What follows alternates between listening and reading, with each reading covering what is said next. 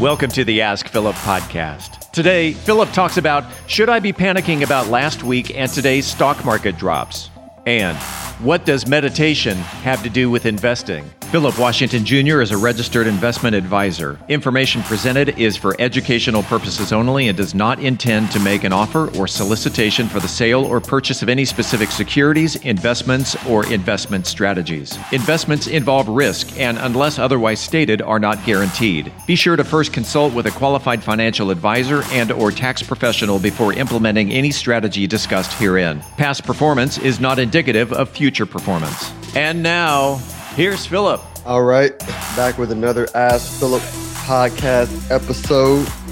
And today, the market is dropping a lot. It actually started dropping last week.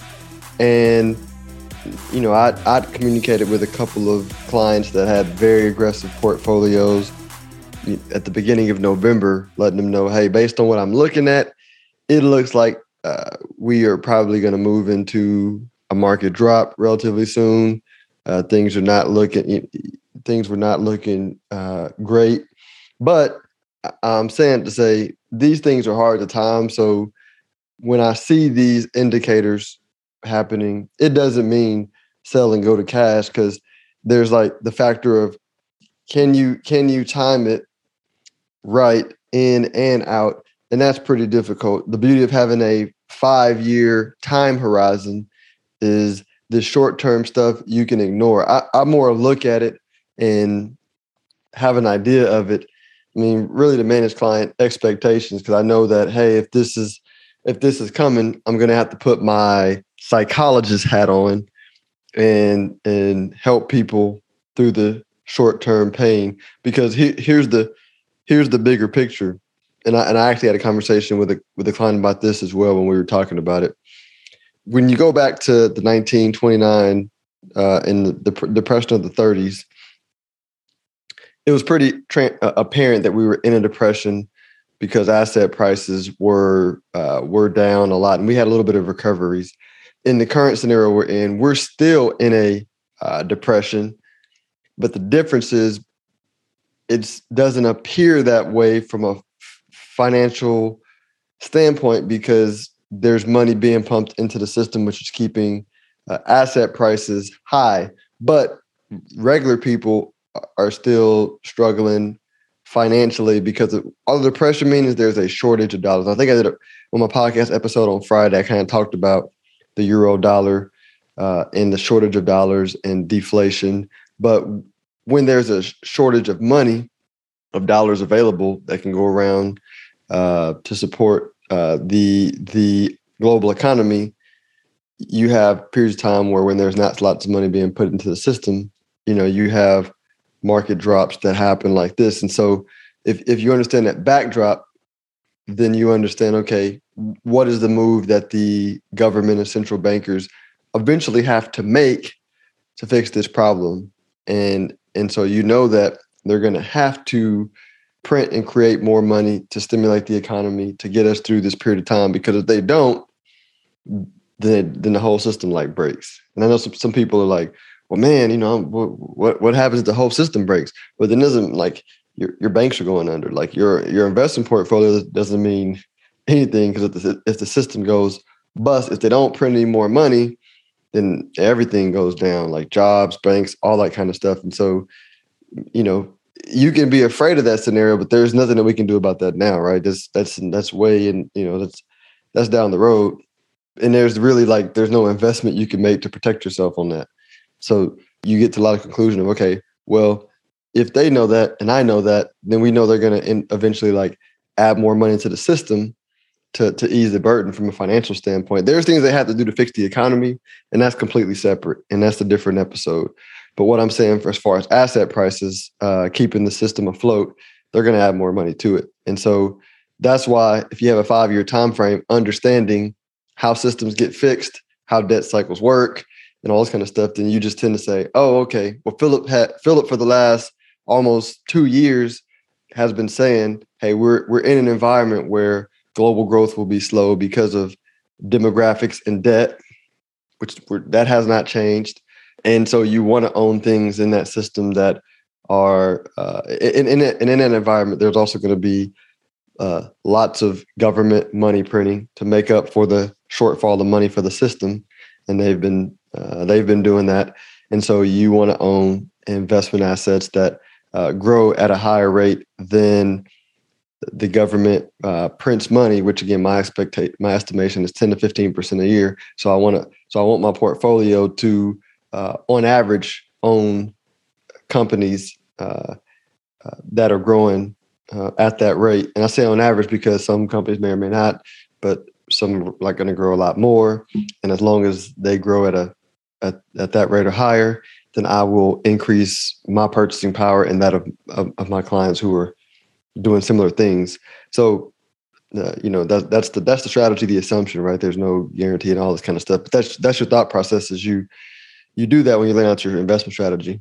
But in the periodic periods of time where the system is short of money and they haven't added enough, you'll have these drops, right? And this drop specifically came because the central bankers saw all this froth happening in NFTs and all in the stock market, and they wanted to call a timeout. So they began to talk about tightening or not adding stimulus through bond buying, through quantitative easing, and a bunch of other stuff that they're doing. I'm trying to keep it short and simple, and then so the market was like, hey, you guys are not going to be able to tighten the way you say you're going to tighten.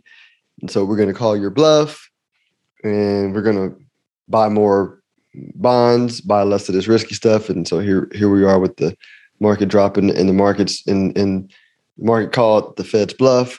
The Fed's going to eventually respond once asset prices are melted down a little, from whatever point right there. The Fed is basically saying, hey, we don't want prices to get crazy because of all the gambling that's going on in the market, but we also don't want to crash the system.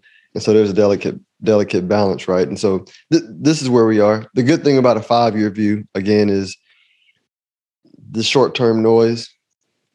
And while it's not easy to sit through, you just sit through it because, again, the choices are binary. System blows up, or my thesis is right, and you make lots of money by just investing accordingly. And again, the big reason why you keep hearing me talk about Bitcoin so much is part of the solution to fix the economy and the system in general is to have a new financial system, which is currently being built in parallel to the old one dying, which is why you want to, which is the foundation of that. It's proven to be Bitcoin, and everybody who owns even these alternative crypto assets would all agree that Bitcoin is the quote unquote safe haven asset of the crypto space. So, what's doing this market? Shut off your notifications, turn off CNBC, don't watch your stocks, enjoy the holidays. This too shall pass. If you have extra money to invest, like I would, we are, buying the dip is a great way to look really, really smart 6, 10, 12, 24 months from now. That's my plan. That's all you can do. Like I posted on Twitter today, again, managing expectations, and I'm going to read my specific Twitter post for you. Basically, it was saying, number 1, don't panic during bad times. Number 2, don't chase lotto tickets in good times, i.e. AMC stock, Dogecoin, Shibcoin.